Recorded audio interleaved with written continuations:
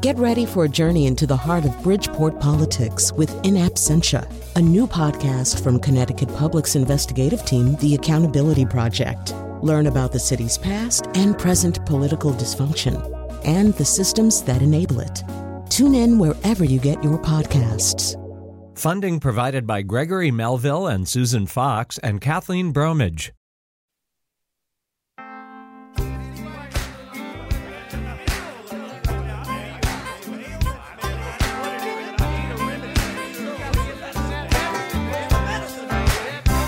Well, it looks to me like the end is coming.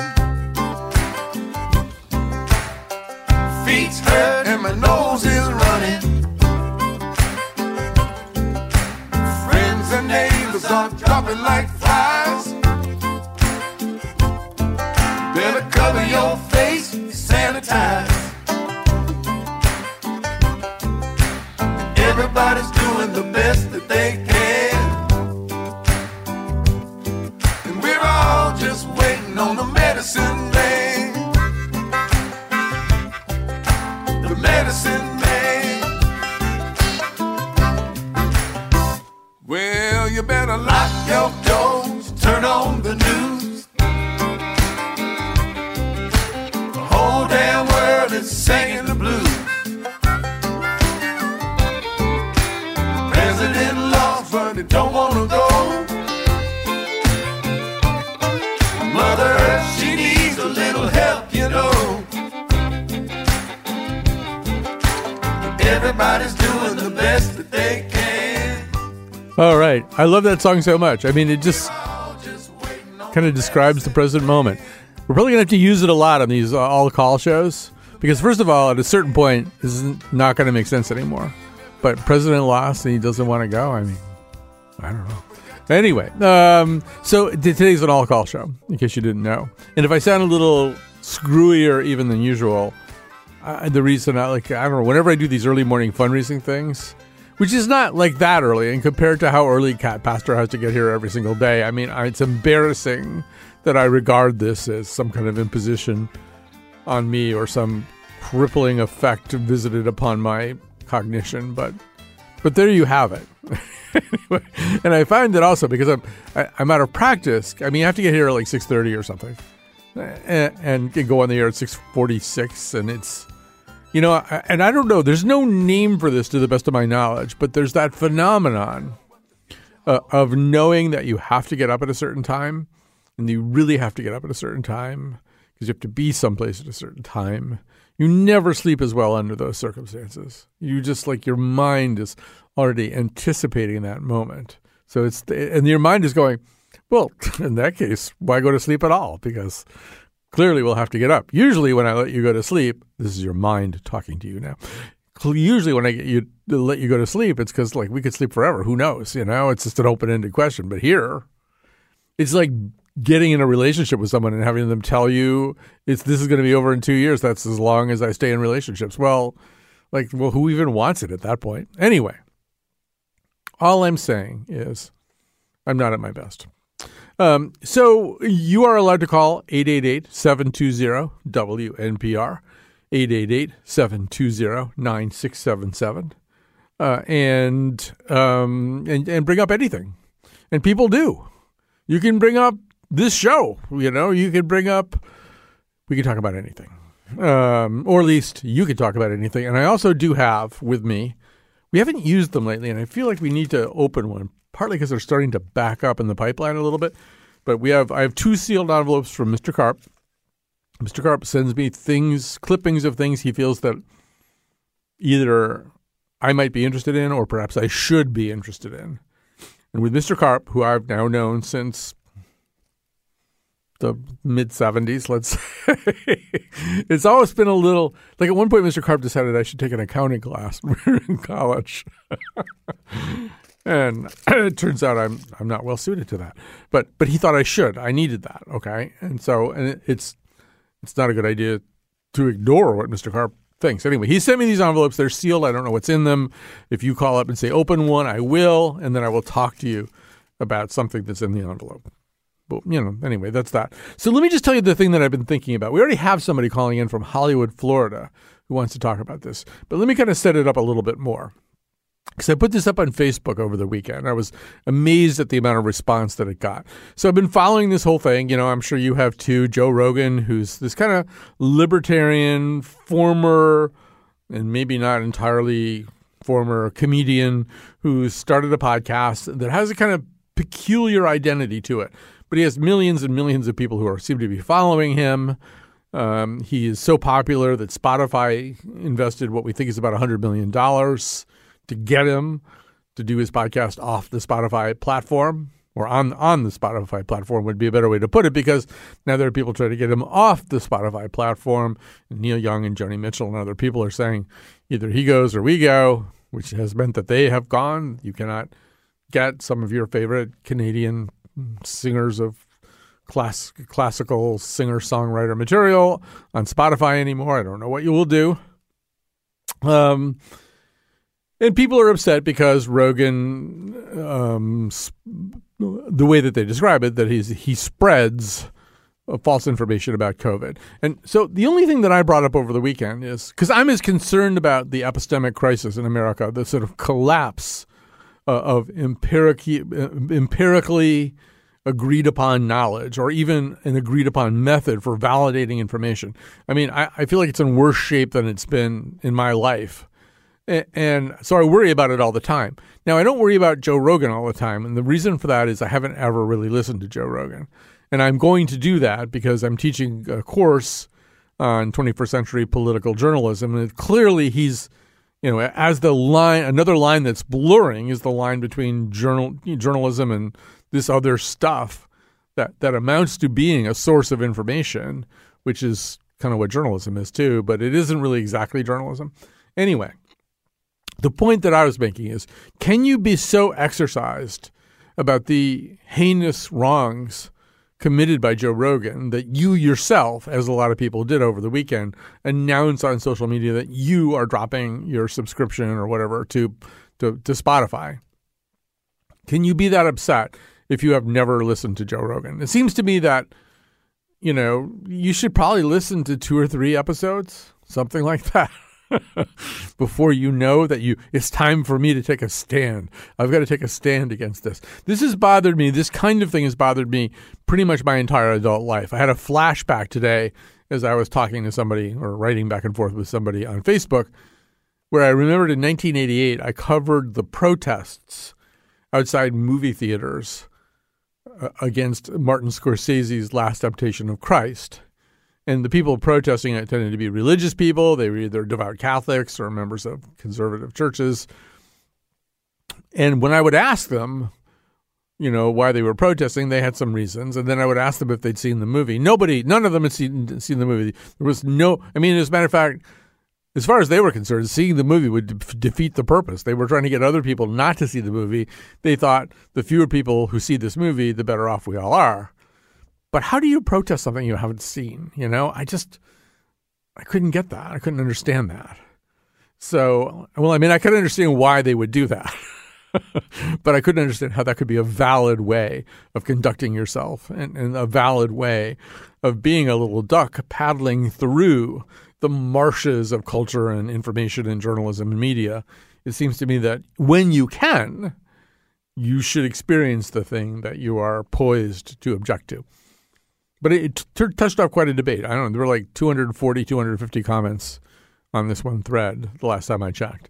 So I throw that out there. It's not the only thing we'll talk about today, but I throw it out there and I will say also, Joe Rogan today posted something. Spotify, surprisingly, has sort of posted something kind of conciliatory and said that, with programs like Rogan's, they are going to attempt also to make sure people know that also on Spotify there are some more conventional sources of biomedical understanding that, you could go to sort of, compare it to what you hear on Joe Rogan. And Joe Rogan posted this thing on Instagram, which I watched. It was 9 minutes long.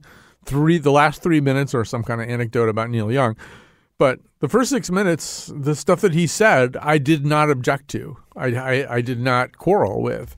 It was, we can get into what that stuff was. No, there's a difference between my saying I wouldn't object to anything he said and I regard his method as one which I embrace. Those are two different things, and I can tease that out later if it's important. But anyway, the whole idea today is that you will call in, and you don't have to call in about this. Call in about something else that's bothering you. You could, feel like you need to talk about Heidegger today or something. That's fine. I won't have anything to say about Heidegger, but you could still talk about him.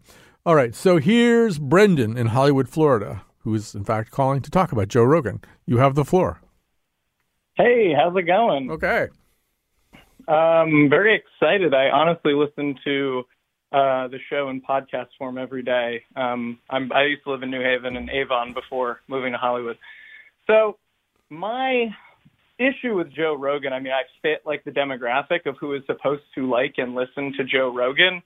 I'm like a physically fit man in his 30s, but I'm also a socialist.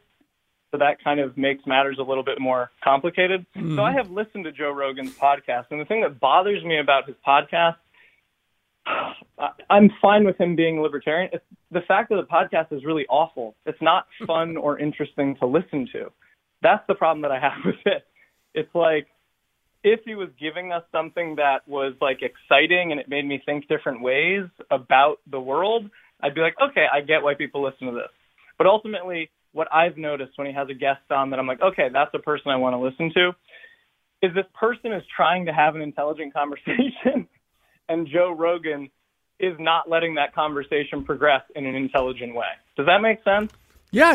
I mean, once again, I can't really pronounce on it because I haven't spent enough time listening to Joe Rogan to have that opinion. But I also think, it's interesting the way that you began about that idea about the demographic that either would or wouldn't like Joe Rogan. Because, and I'm not saying you're wrong either about that demographic, but I think it's really complicated. And I'd love to know what you think about this because, for example, I was talking to, I shouldn't say the word talking, but I was communicating with somebody on Facebook, somebody I know who tends to see the world in very kind of binary Republican versus Democrat terms and regards the Republican Party as kind of consummately evil and deceptive and all this kind of stuff. And he was just sort of saying, well, this is just more of the same of that, and it's journalism's fault for giving any kind of platform or voice to these right wing views of the Republican Party. And my sense is, and I'm really intrigued by this. In fact, I'm going to get one of these producers connected with my show to do an episode with me about this. There's something actually, they call it conspirituality until I find out there's an actual word for it. And what it kind of is that sort of sense of once you start questioning settled truth about something, you're on this kind of bus line that stops in other places. So you decide that conventional COVID medical science is not true. And in fact, the stuff that you have been told by the establishment really needs to be questioned and possibly overturned.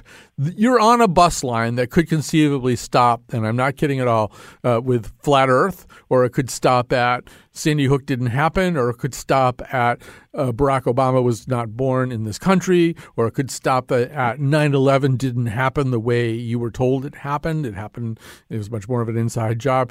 All these places, the bus stops in all these other places. And once you get on the bus at one of those places, there's at least the possibility you're going to get off at one of the other ones. And to me, go ahead. Yeah, you talk. Yeah, no, I mean, you're absolutely right. The thing that bothers me is the level of, as you're saying, like he's ready to stop at every one of those stops. Mm-hmm. He is not willing to engage with the idea that the person telling him these things is not like a bona fide expert. So, for instance, I mentioned earlier my political views. He had Bernie Sanders on. And so I listened to that podcast, and Joe Rogan is like, yeah, Bernie Sanders, of course. Yeah, this guy makes the most sense in the world. And I'm like, yeah, I agree with you here. I think if he had Donald Trump on, he'd be like, yeah, Donald Trump, this guy makes the most sense in the world. This is the guy. I don't think that he's willing to like really engage. I think maybe that's what people like about it, is that he is like agreeable to all these ideas. But at the same time, if you don't really have a stance that is formed, then you're willing to just accept whatever anyone is saying to you. And it doesn't really make for an interesting conversation. Right. That's a really interesting way of putting it, and I'm going to file that one away and think about it. You may have heard me say this before on the show because I've brought it up many times, but I was covering one Trump rally it was probably around 2015, and I was talking to the people who were there, and it was interesting because of course, their favorite was Trump. That's why they were at a Trump rally. Their second favorite candidate in 2015, and this is before people had dropped out. All the Republican field had like 16 candidates. Their second favorite candidate was Bernie because, in fact, the thing that they both had in common was that they really were kind of questioning the standard way of operating politically, the standard way that Washington operates. They were also kind of directing their rhetoric to the average person. I think Bernie was doing it with more sincerity than Trump. But these guys, these people I was talking to, they weren't evil warlocks or something. They ran auto body shops and they were having trouble making ends meet stuff, and those are the only two people who seem to be talking about what they were worried about. And so, but the thing that you just said is really true, which is if you're open to every possibility, that sounds nice, right? It sounds like you're being open-minded, but you're really saying, I am going to suspend whatever critical faculties might be used to evaluate information. Yeah, that's exactly what it is. And that's exactly, as a teacher, I'm trying to teach the opposite of what that is showing. The issue is that, this way of interviewing, this way of dealing with the world, although it does sound really wonderful, right? That open-mindedness, that's a serious issue if you're talking about making serious systemic changes in the world, because you'll never get anywhere because you're always like, well, no, that guy said the right thing. No, that guy said the right thing. Well, which is the right thing? We have to arrive at some sort of objective truth at some point, right? Right. And there are different ways to cull too. So this is another story I've told before. I'm at the point in my career where I'm just cycling through the same crap over and over again. But I had this editor who said this thing that stayed with me for decades and decades. And what he said, I've kind of modified it to make it my own. But the way it goes is like this. If you're a reporter, if you're a journalist, and you get contacted by somebody who says, I have broken the 3-minute mark in running the mile. I can run the mile in 3 minutes. And I'll be doing that today at such a location, not too far from you. I'm inviting all the press to come down and watch me run the mile in 3 minutes. He said, look, that's almost certainly not true. Now, you could be really open-minded, right? You could be open-minded. You say, well, I don't want to miss it if it's really happening. I better be there. And I certainly don't want to be such a gatekeeper of information that I'm turning away possibly really exciting things. God, if he can run the mile in 3 minutes, what's his secret? Maybe we all need to know a lot more about this. Well, yeah. But it's probably not true. And if you're busy and you're trying to get other kinds of information out to people, it's not a good use of your time. So that's like the first culling process. And I can understand why a libertarian, or maybe a Rogan type thinker would go, well, see, you've prejudiced yourself. You've predisposed yourself towards certain kinds of information and away from others.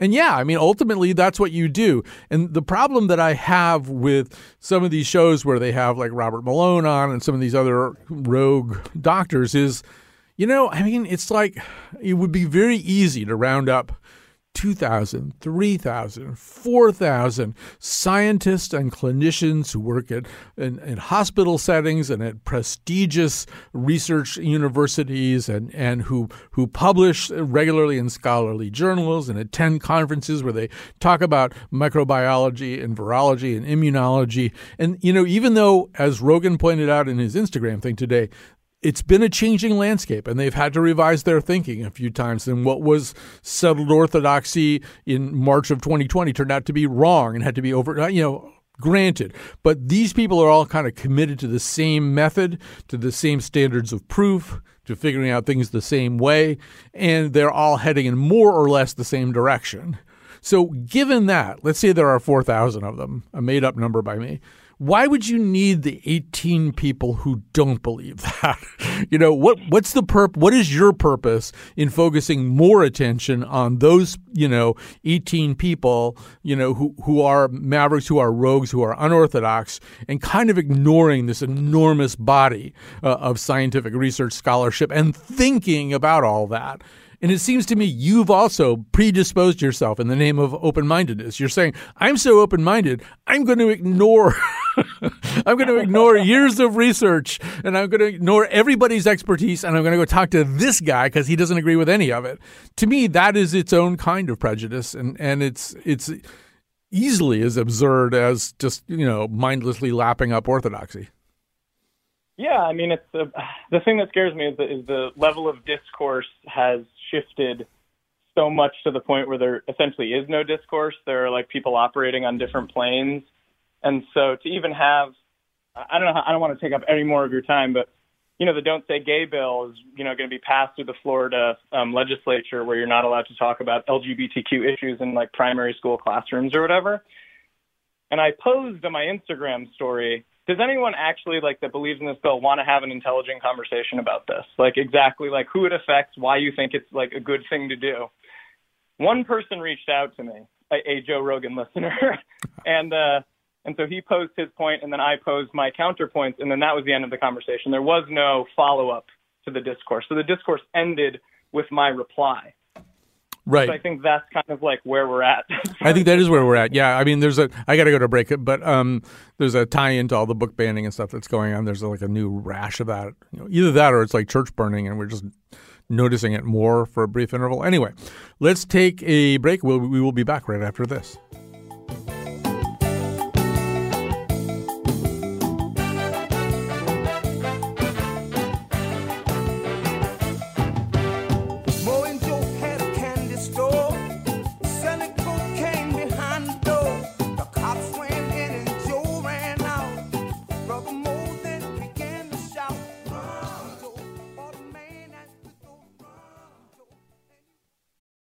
Support for this podcast comes from Hartford Healthcare. Elevating Health is funded by Hartford Healthcare. Loneliness can be a significant health risk to people of all ages. Dr. Laura Saunders, a psychologist from Hartford Healthcare's Institute of Living, talks about social isolation and why we need to connect in person. Loneliness actually is a pretty significant health risk for people that struggle with social isolation. It affects their blood pressure, it affects their immune system, it affects your willingness to get up and get out, and can cause some not just emotional issues, but health problems as well. You're not alone. Dr. Saunders explains how important it is for us to look to others and get out of our comfort zone. I like to talk about social isolation as not just that individual's problem, but it's a community problem or it's a family problem. We need to connect with others. We can take space at times as well, but we need to step out of our comfort zone and do things to connect with other people. It's life-saving. For more information, go to ctpublic.org/elevatinghealth.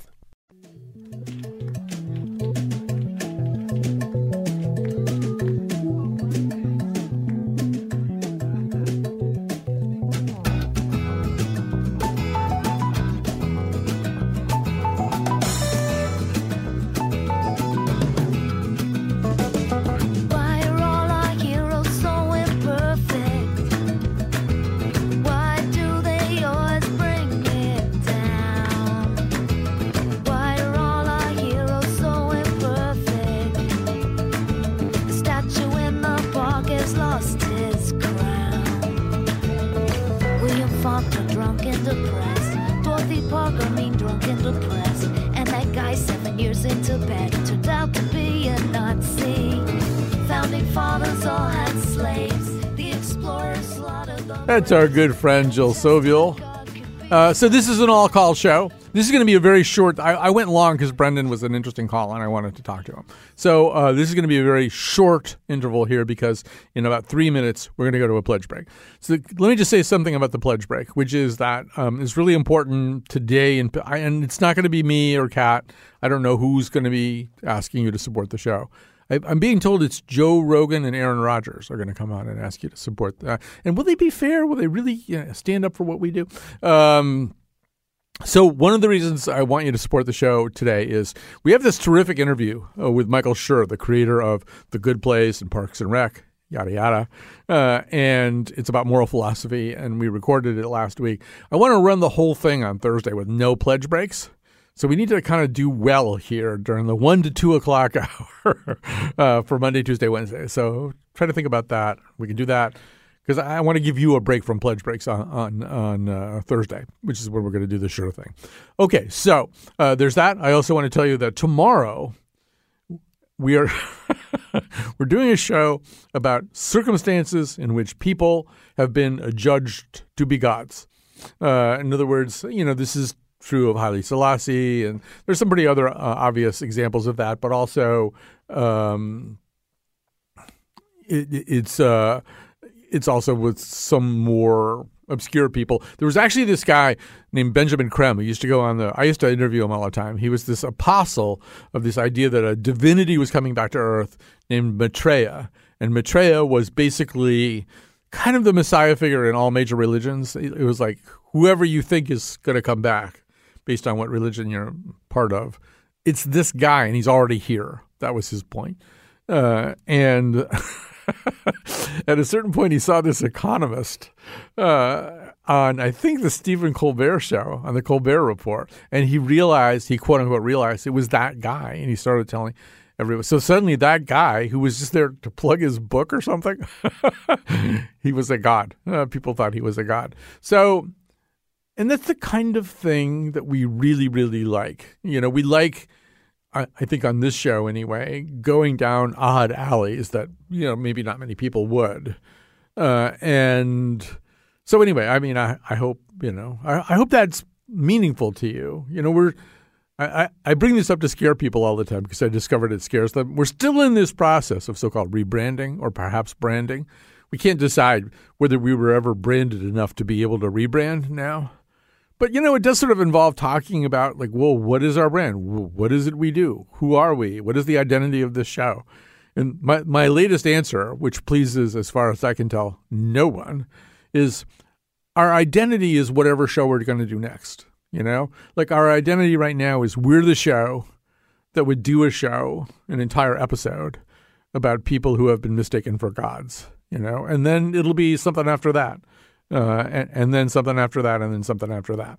So, it's being pointed out to me. The Accidental God Show will actually run on Wednesday. I'm all confused. I didn't get enough sleep.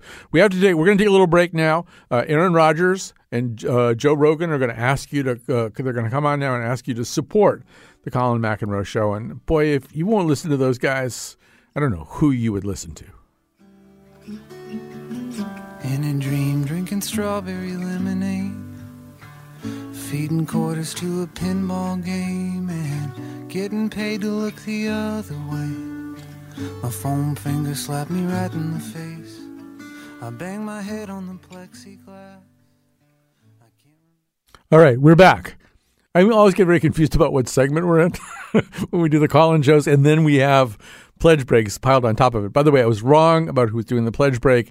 It was Tyson Fury and Tulsi Gabbard. So thanks to Tyson and I can't even say that. Tyson and Tulsi? Thanks to Tyson and Tulsi for your fine work. Okay, so it's time to thank Kat Pastor. She's the technical producer of the show. Jonathan McPants is the producer of this episode. He's in there screening calls.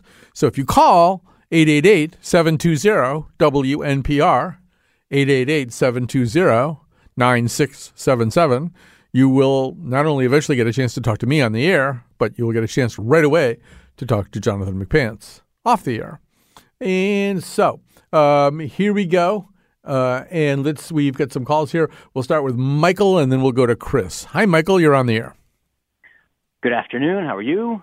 You're fine? I'm fine. Colin, I go on the Hopkins website every day and I make a note of a lot of the data on there, including people who have died since the previous day. And I used to do this, and I used to feel terrible because the numbers were super high, and no one could do anything to really change that.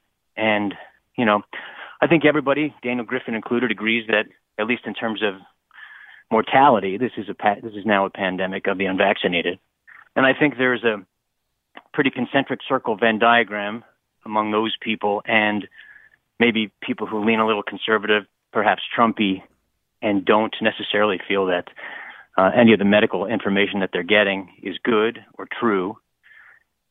And if those two groups are really the same group, and one poses a threat politically and the other poses a threat biologically, I don't know that I feel as bad as I used to when I record that daily number.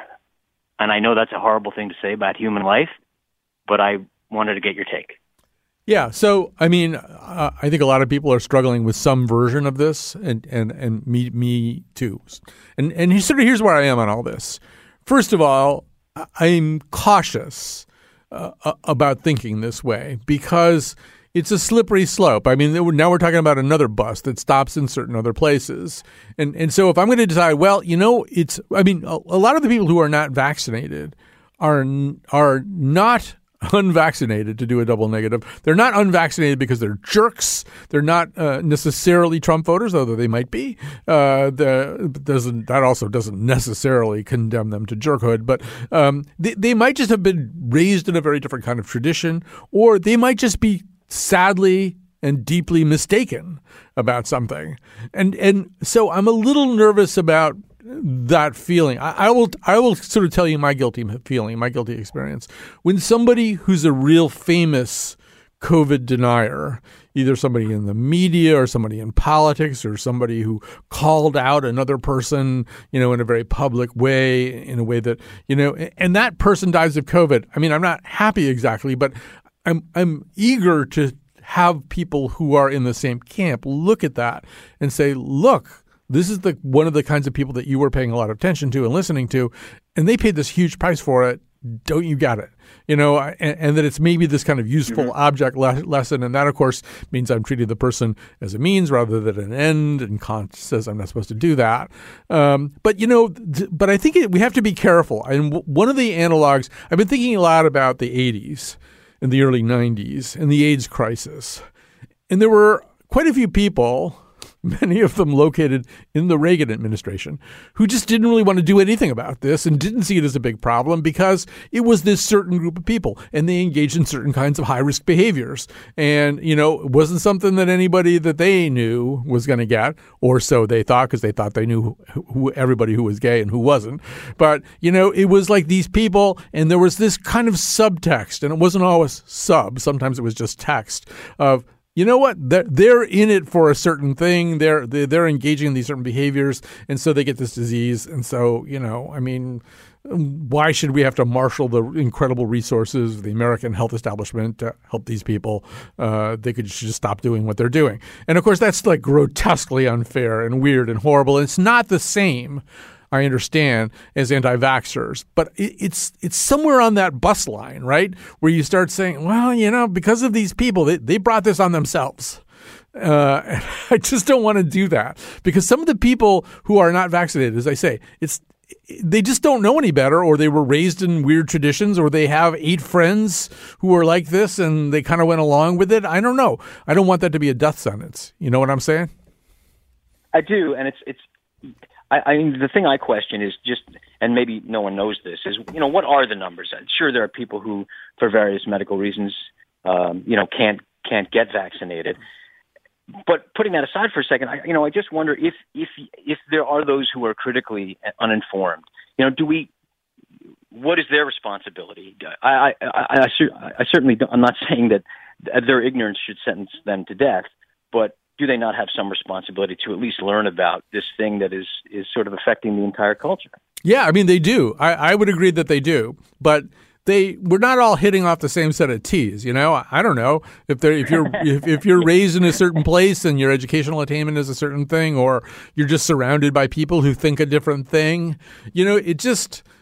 I feel like in some ways I feel really fortunate to have been born in a different place where I probably was going to follow a certain kind of path. I don't think I'm on that path because I'm such a great person.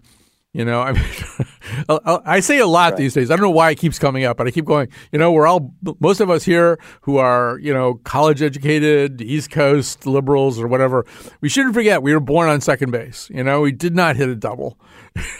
Well put. We were born on second base. Now we may steal third and scamper home, and that'll be really good. We did that, and we should feel proud of ourselves for that. We should be proud of being on second base. No, absolutely. Only because the pitcher bounced one at 55 feet. That's how I scored anyway. So, yeah, the pitcher in that scenario, I think, is Joe Rogan, but I'm not sure. All right, so let's go to Chris. Thanks for that call, though. It's really good. We're going to go to Chris from Wethersfield. Hi, Chris. Hey, how you doing? Good. I'm looking at a a book that's circa from 1975. It's called Management Information Systems in Action. And everybody talks about the process. And the process of gathering information, it's not an original problem. We always had in early education the scientific method, and it opened up your mind to so many opinions that you could possibly have. And what you were taught at that time was, okay, how do you think you want to solve this problem? You have all these ways that you think, let's make a hypothesis. What do we do next? Let's test it. And then, come to, a formation of a thought. I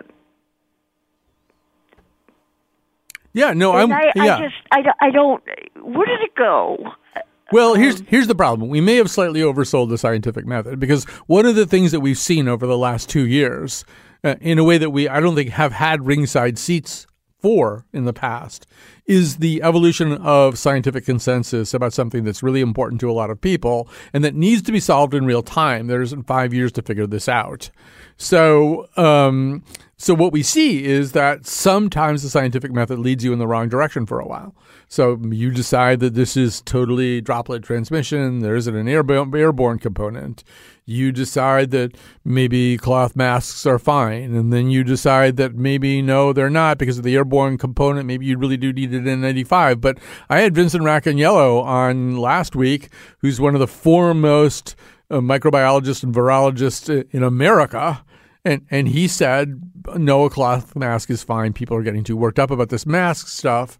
But if I went to Mike Osterholm, who runs CIDRAP, which is one of the most prestigious centers for the study of infectious disease, I believe it's the University of Minnesota, he would say something different. He would say, no, you really do need a fitted, good mask to be safe under these circumstances, because it's going to take a while before we know everything. This is a big, complicated thing. It affects like 7 or 8 billion people. And so we've seen that sometimes what appears to be scientific orthodoxy it doesn't hold together very well. And what people do, partly perhaps because we oversold the scientific method, they go, well, if they say this one day and then they say something else a few days later, is there any science at all here?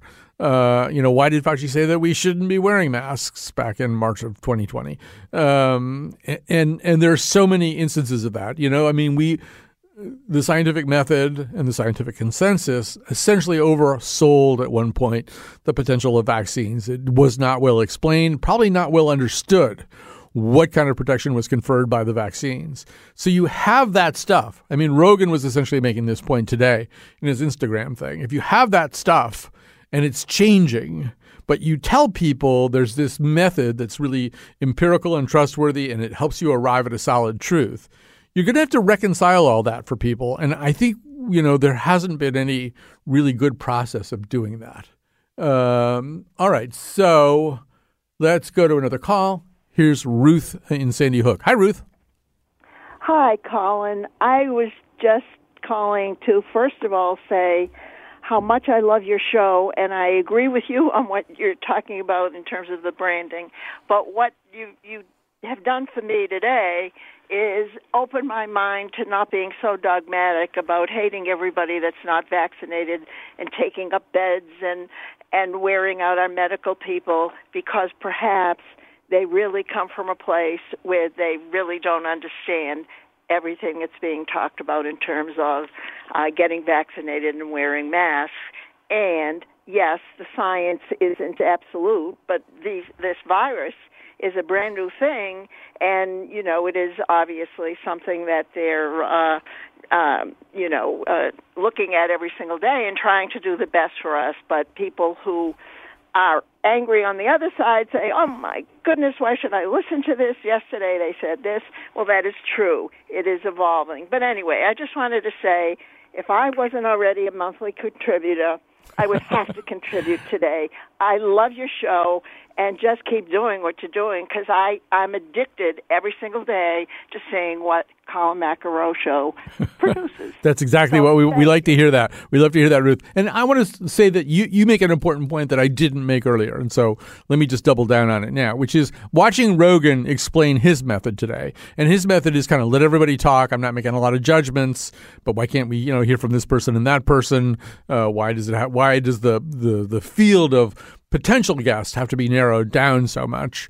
I don't think he does have a good answer to that whole thing. I mean, it's increasingly the case, too. If you go on Twitter, there are all these doctors and nurses who work in ICUs and pulmonary units and stuff like that, and they're burned out, they're at risk, they're getting COVID, they're going home and just wondering if they can go on, if they can come back another day, And if I were them listening to Rogan, and on behalf of them, I would say to Rogan, how would you tell those people that what you really need to do is put a lot of people on your show, your very influential show, who are going to recommend against the kinds of steps that would ameliorate this problem in our hospitals, and these brave, wonderful people who've dedicated their lives to taking care of us have been subjected to just insufferable conditions, and so. To what degree, how would you answer that person? How would you tell that person, I'm sorry, but it's still worth it to me to make sure that Dr. Robert Malone can get out the air and throw shade on the efficacy of vaccines? I still need to do that, probably more than once. and I that's a serious thing. You cannot. I mean, Ruth's 100% right about that. That's an area where, although I am prepared to acknowledge the humanity of the people who are unvaccinated and the people who have made that choice, and I understand that they didn't do it because they were evil, but because they've got bad information, that's the place where it's a little bit of more of a deal breaker. Is just the exposure that we're visiting upon people. So my apologies to Katie in Middlefield. I didn't get to you in time, and it's a shorter show today. We lose a few minutes when we have Pledge. So Pledge is coming up here right now. Tyson Fury, the boxer, and Tulsi Gabbard, former candidate for president of the United States, are going to ask you to support this show. And, I feel like Tyson and Tulsi, you've got the right message. Get them to support this show because Ruth needs this show. The number you have reached has been disconnected.